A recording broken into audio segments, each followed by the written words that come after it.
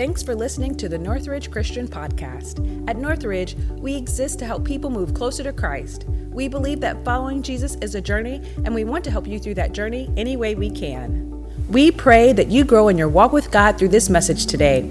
So prepare your heart and mind for this teaching by our discipleship pastor, Adam Scott.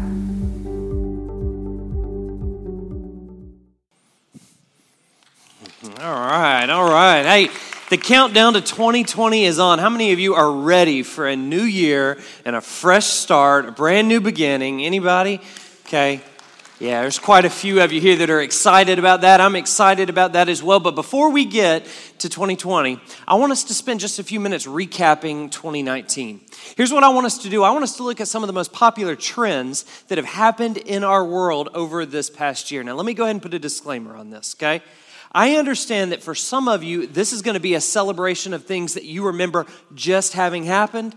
For some of you, this is going to be a time to catch you up on all the things you missed while you were watching reruns of Andy Griffith. That's fine, okay? There's no judgment whatsoever. Either way, we're going to have fun together as we learn some of the things that have happened in our world this past year. Let me show you the first one. This one is called the World Record Egg. How many of you ever heard of the World Record Egg? Okay, yeah, there's quite a few of you. Okay, the World Record Egg has been a huge trend over this past year. It started at the beginning of the year with a humble Instagram user who posted this image with the caption that said, "Let's set the world record together and get the most liked post on Instagram," beating the current world record held by Kylie Jenner at 18 million posts, or 18 million likes. Here's what happened. This post quickly reached 18.4 million likes in just 10 days. And then over the next 48 hours, it reached over 45 million likes. And it became the most liked and shared image on social media, period. Not just Instagram, but all over the world. If you look it up, there's actually a video of Kylie Jenner, who did hold the record, cracking an egg on the ground and saying, "Take that egg," because she was mad that she had been dethroned by a simple egg. Let's look at the next one. Storm Area 51. Did anybody storm Area 51 this year? Anybody? Yeah, they're not among us. This actually started as a Facebook event. There was a guy named Matty Roberts who decided that in September, I think it was September 20th, he was calling the whole world to come together and storm Area 51. The idea behind this was that they can't stop all of us, right? They'll stop some of us, but we're going to find out about the extraterrestrial life that's existing within that property, within that area. And quickly, this event on Facebook rose to the point that 2 million people said they were coming. 1.5 million people said they were interested in coming. You know how many actually showed up? 150. 150 of them showed up. Nobody actually gained access to anything, as far as we know. For all we know, there could have been a man in black that flashed a little blinky thing and everybody forgot the whole thing. But as far as we know, nobody made it through and nothing really happened as a result. Here's the next one. Fixing things with ramen noodles. Fixing things with ramen noodles. This is a big deal, okay? Now, if you're into DIY, if you like doing things for yourself, you need to know about this because it's going to save you a lot of time and money. Turns out you can fix anything with ramen noodles. All you need to do is mix it with a little bit of adhesive. You put it on the vanity or whatever, the bathtub, the car. I've seen this done on anything and everything. You sand it down, you spray paint it, and it looks absolutely good as new. Anybody tried this? Nobody has tried this. Now, I don't know. For all I know, this could be a gag. I don't know. I've never actually tried this. Or for all we know, this is how Jesus fixed things when he was growing up doing the carpentry thing. We don't know how far this thing goes or how effective it's going to be until we try it. So here's the next one. Visco girls. Visco girls. Listen, my daughter dressed up as a Visco girl for Halloween. So I have spent countless hours researching Visco girls, trying to figure out what exactly a Visco girl is. And I'm here to tell you, I still have no idea exactly what a Visco girl is. Here's the explanation that I got online. It's a style that's often described as preppy and beachy and laid back. The aim is for the girls to look relaxed and easygoing. Visco girls are often seen wearing oversized t-shirts that are sometimes long enough to cover their shorts, scrunchies in their hair. Guys, we got 65 scrunchies for Christmas so that my daughter could be a Visco girl and have scrunchies all over the place. Puka shell chokers and Hydro Flask water bottles decorated with stickers. So listen, ladies, if you're going through a midlife crisis, I want you to know this is where you need to go, okay? You can become a Visco girl. It's not too late. It's still trending right now. All right, and here's the last one. And this is going to excite some of you. Picture's a little bit grainy, but it is the fanny pack. The fanny pack. Yes, some of you are excited to see this trend has come all the way back around. The fanny pack is popular again, only now we don't call it a fanny pack. We call it a belt bag, okay? A belt bag. And you can be average trendy by wearing it around your waist like most people do, but if you really want to be trendy, you can wear it over your shoulder just like this, and you are top notch. Like, you are the definition of trend. How many of you are wearing a belt bag today? Anybody? Losers. Okay, y'all need to get with it. Get this stuff figured out. You represent our church. You represent our Lord and Savior, Jesus Christ, and you need to get with the trends and get a belt bag and put it on. Now, when you look at this list, what a time to be alive. Am I right? I mean, like, if nothing else happened in 2019, if the only thing we have to show for the entire year is this list, I think we can say that we have lived in a time of innovation and abundance. Some of y'all are laughing. That's okay. But when we look back over the year, especially in relation to trends like these that captivate the world for a season and then fade into obscurity, it does cause us to ask some important questions. It causes us to ask, what's next? I mean, what is it that's going to matter tomorrow? Listen, I think these are important questions. And quite honestly, I think these are questions that go so much deeper than Visco girls and fanny packs. What I mean is this: what's next in your life? And specifically, what's next in your relationship with Jesus? What is it that's going to be the most important thing to you in 2020? What is going to define you in the year ahead? What in your life is going to stand the test of time? And what is going to be a trend that just fades into obscurity? Listen, these aren't new questions. These are questions that people all throughout history have wrestled with. These are questions that people in the Bible have even wrestled with. And today I want us to spend a little bit of time in a story in the Bible that unpacks this, that centers around these questions, and that is specifically applicable to us today as we leave Christmas behind and move into 2020, a brand new year. So if you got your Bibles, go ahead and open up to John chapter 6. John chapter 6, it's a long chapter. We're going to be unpacking all of it. So I'm going to give you a quick summary, and then we'll throw some key verses up here so that you can see what the story has to say. The story begins with a large crowd that's following Jesus because of all the miracles that he has already performed. You see, they've seen Jesus do some amazing things. And because they've seen Jesus do amazing things, they've decided that they want more. I mean, the thought process goes something like this: if Jesus can heal the sick, like if he can fix those problems, what can he do in my life? And so the crowd gathers around Jesus, and it turns out he can do something more. He feeds all 5,000 plus of the people that are gathered in that area with one boy's sack lunch. Listen, the people around him are absolutely amazed. I mean, there is no doubt that Jesus is the best show in town. He's doing some incredible things. And it's caused the people to say, probably between bites, surely this is the prophet that is to come. Like, surely there's something special about this guy. Surely there's something in him that is worth following because he's doing these amazing wonders and amazing signs. Now listen, Jesus knows that his popularity is growing. He knows that the people are following him and interested in him, but he also knows that there's a fragility in their commitment. He knows that they're with him today because he's giving them what they want, but they may be gone tomorrow as soon as he says something that's not going to impact their mouths and their stomachs and their need for entertainment. So rather than sticking around and wearing their praise like a sash of honor, Jesus retreats to a private place where he can spend some time in a solitary place in the presence of God so that he can stay grounded in what he's there for.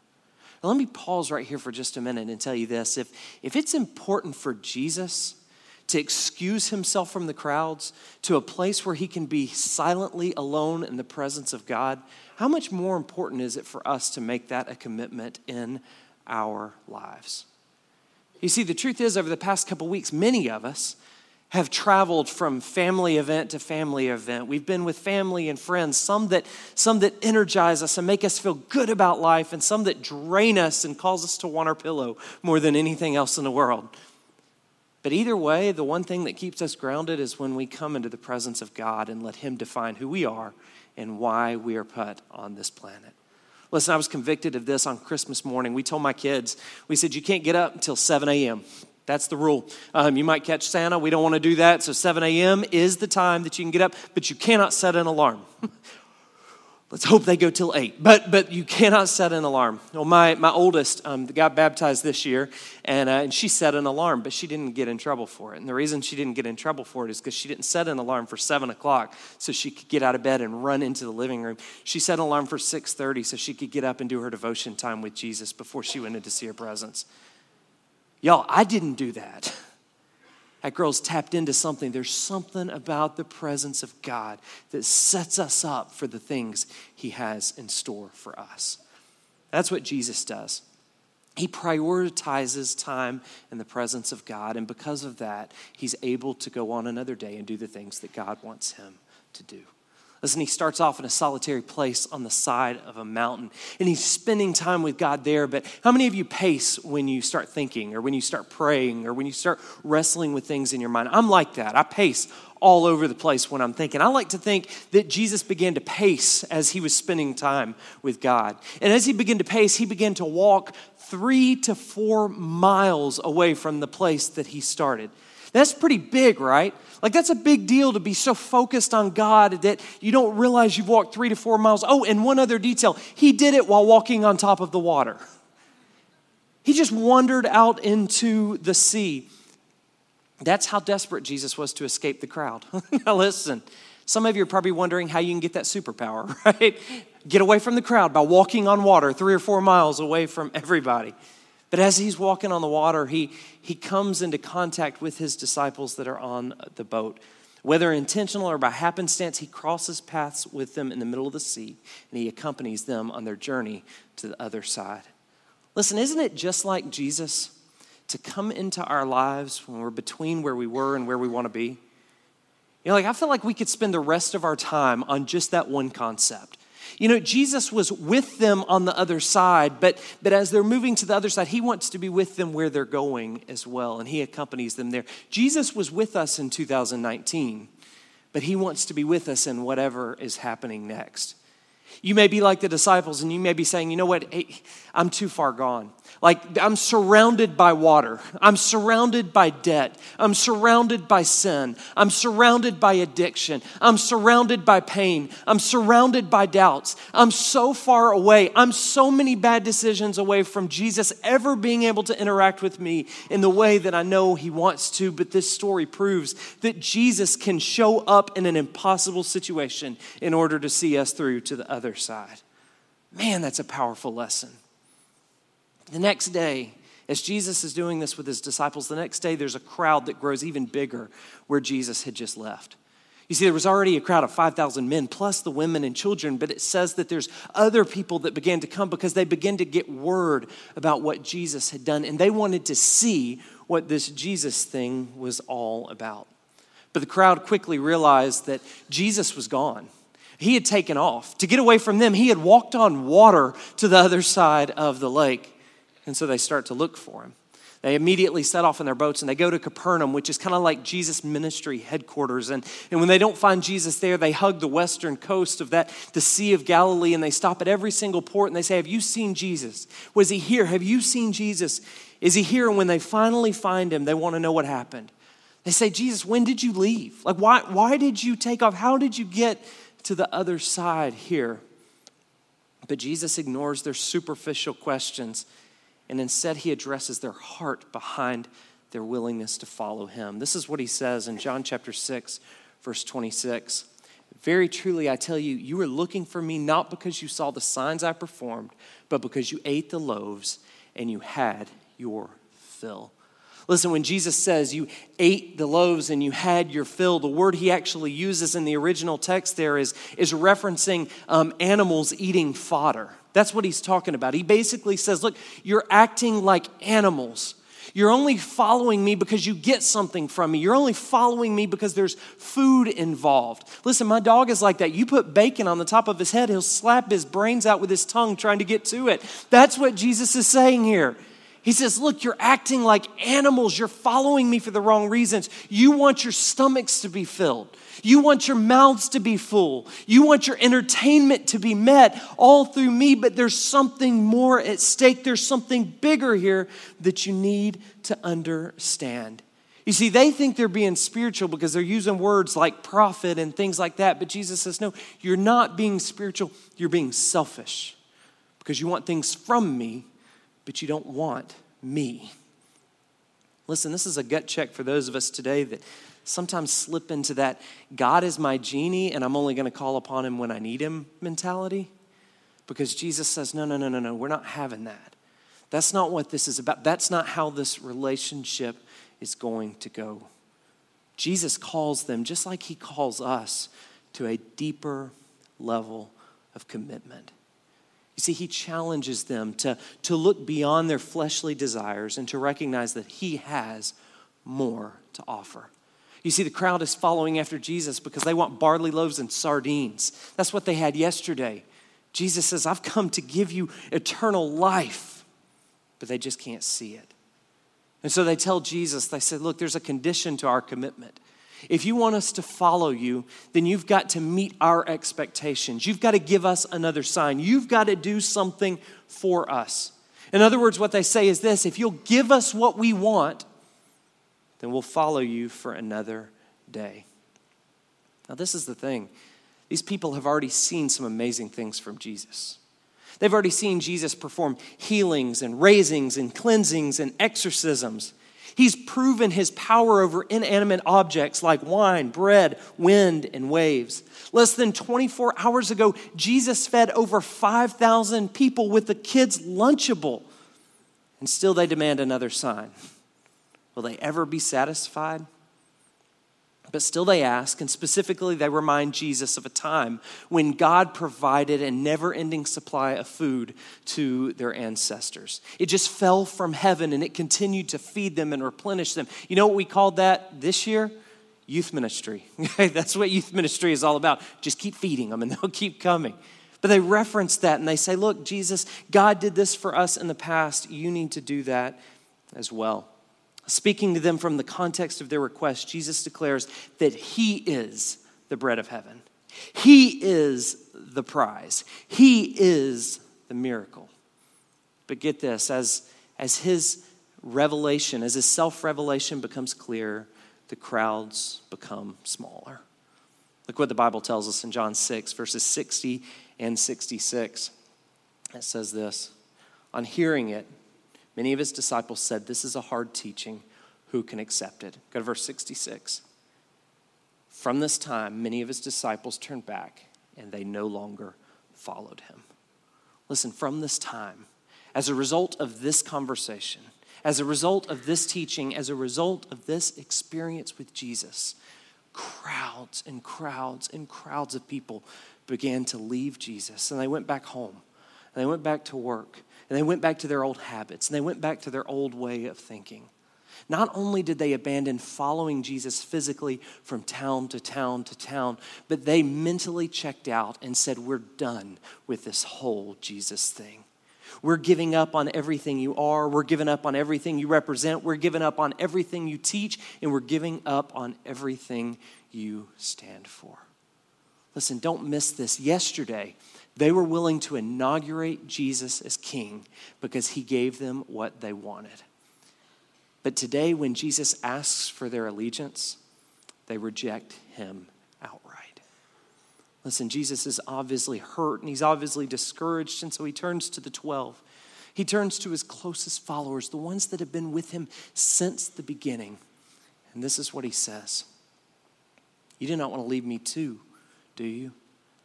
Listen, can you hear the pain in that verse? Can you hear the pain in Jesus' words? Isn't it encouraging to know that we serve a God that has experienced all the same emotions that we experience day in and day out? Listen, when we experience joy, our God has been there and he's experienced that. But when we deal with anxiety, God's been there and he's dealt with that. When we experience discouragement and loneliness, look, this verse shows it. Our God has been there. Are you with me or are you not? Are you by my side or are you going to abandon me as well? Listen, the whole story up to this point has just been a backdrop to the way Peter responds. Because the way Peter responds in the next couple verses is something that I believe we should use to guide us into a new year, guide us into a new season, and guide us into a new experience with Jesus Christ.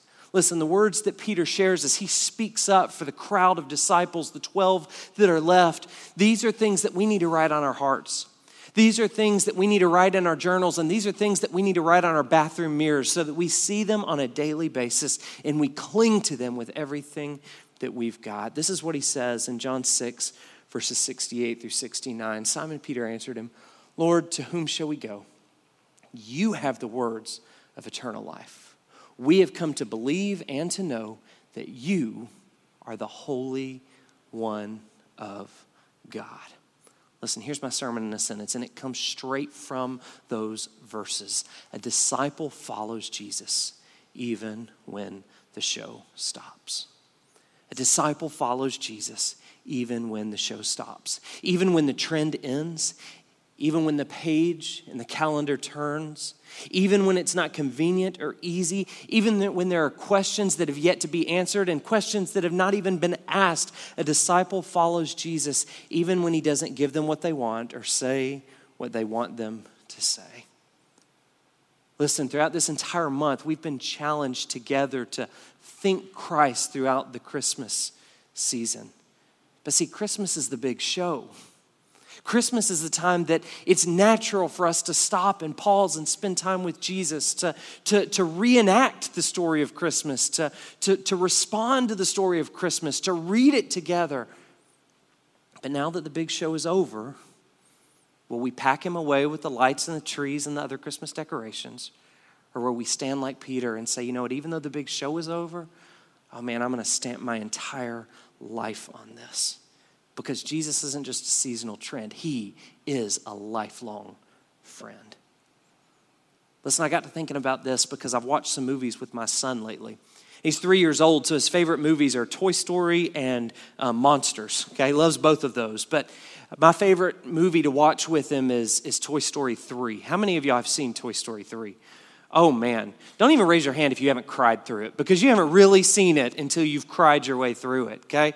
I don't think they should have made a Toy Story 4 because it ended so well. They hold hands in a furnace, for crying out loud. But as they're holding hands in a furnace, I begin to cry. I think I've cried more at that movie than I ever cried when my kids were born. Like I'm telling you, it just messes me up every single time. But I'm watching that movie with my son, and we're both really engaged in what's going on. And then the movie ends, and I go, well, it's time to do the dishes. And I can get up and I can move on to something else. But my son, on the other hand, he can't do that. Instead, he goes to his room, and he gets his Woody toy and his Buzz toy, and he holds on to him because guess what? The story goes on. Listen, in our relationship with Jesus, the show may be over, but what happens next? Do we just move on with our lives? Or do we continue to engage with him, knowing that he has a plan and he has a purpose for us? Listen, for Peter, there was no discussion to be had. There was absolutely nothing temporary about his commitment. And there was no other place he could turn. He had come to know and believe that Jesus was the real deal. And the fact that the show stopped changed absolutely nothing but his dinner plans. Listen, what's it going to take for us to get there? I think Peter gives us a manual right here in these few verses that we can follow as we move into this new year so that we can embrace Jesus the way that Peter did. First thing he was willing to do is he was willing to embrace the hard teachings. I'm going to put it up there. Embrace the hard teachings. When others ran, he stayed put. When others pulled back, he leaned in. Listen, Peter didn't have it all figured out. He was as confused as anybody else was with some of the things that Jesus was teaching, but he was still willing to ride shotgun no matter what. Listen, in our relationship with Jesus, if we only follow him when we believe or when we understand what he's teaching, if we only follow Jesus when it makes perfect sense to us, then we've reversed the order of the relationship. Unless we're willing to follow him, even in the times where we're confused, even in the times where we're lost, even in the times where we haven't got things figured out, then we're going to miss out on some of the things that he has in store for us. Let me tell you where the appropriate place for you to wrestle with the hard teachings of Jesus are. That's within our community groups. Listen, for the next 3 weeks, we're going to be pitching community groups. And listen, we're going to be unapologetic about it. For 3 weeks, we are going to talk about community groups. We're going to show you videos about community groups. We're going to yell at you over community groups. It's not because we don't like you. It's because we believe that there's something bigger in store for you. And we believe that as good as this isn't going to get you as close to Jesus as Jesus wants you to be. It's within the context of community where you get to sit in the presence of 10 or 12 or 14 other people and say, look, I don't get it. Jesus says this, but it doesn't make sense in my head. How do you make sense of it? And then you're able to say, look, he says this and I'm trying to live by it, but I can't get it. I keep going back to the old things that I don't want to do again. And within that context, you grow closer to Jesus. So we're going to be pitching that. We're going to be encouraging you to wrestle with the hard teachings of Jesus and then to embrace them as you work through them together as a group. The second secret to Peter's commitment was that he had come to recognize the emptiness of other things.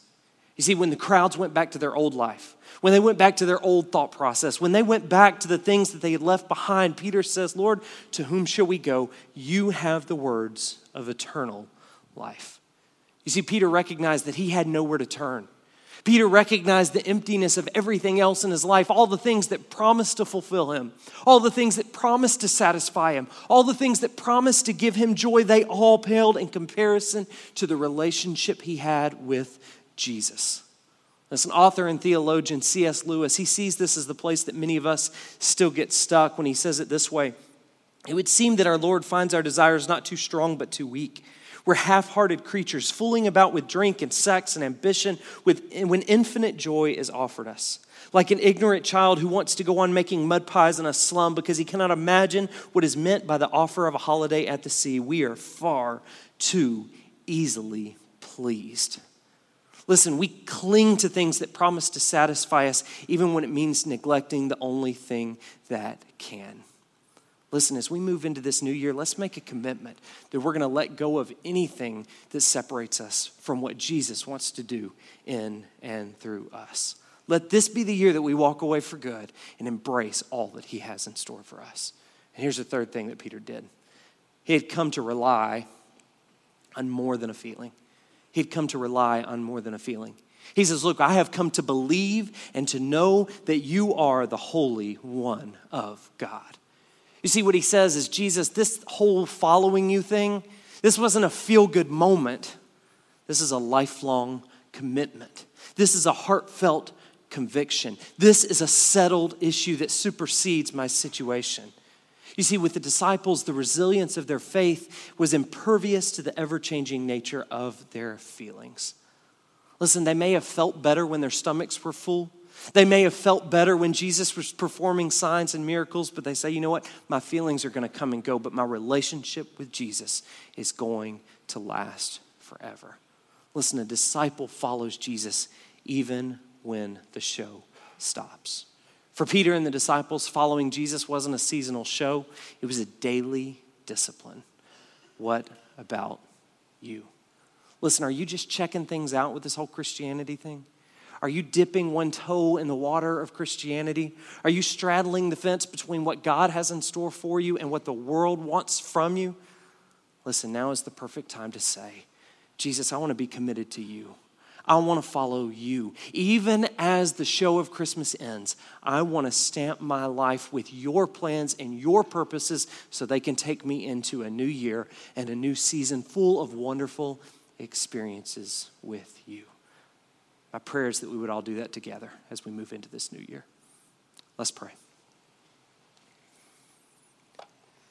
Heavenly Father, we come before you now, God, desperate to see more of you in this year ahead. God, we want to see you move. We want to feel your presence. We want to experience things that we've never experienced before.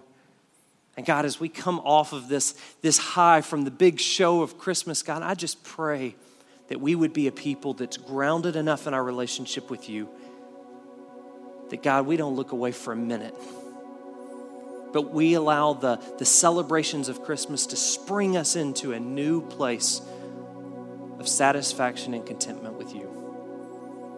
God, I pray that you build this church out full of people that are living their lives that way, full of people that have you as their number one priority. And God, I pray that through our commitment to you, you bring even more and more people into the relationship as well. And we pray this in Jesus' name, amen. Listen, this is the time of year that people make resolutions for all sorts of things. And listen, if you want to lose some weight, that's okay. Some of you probably need to.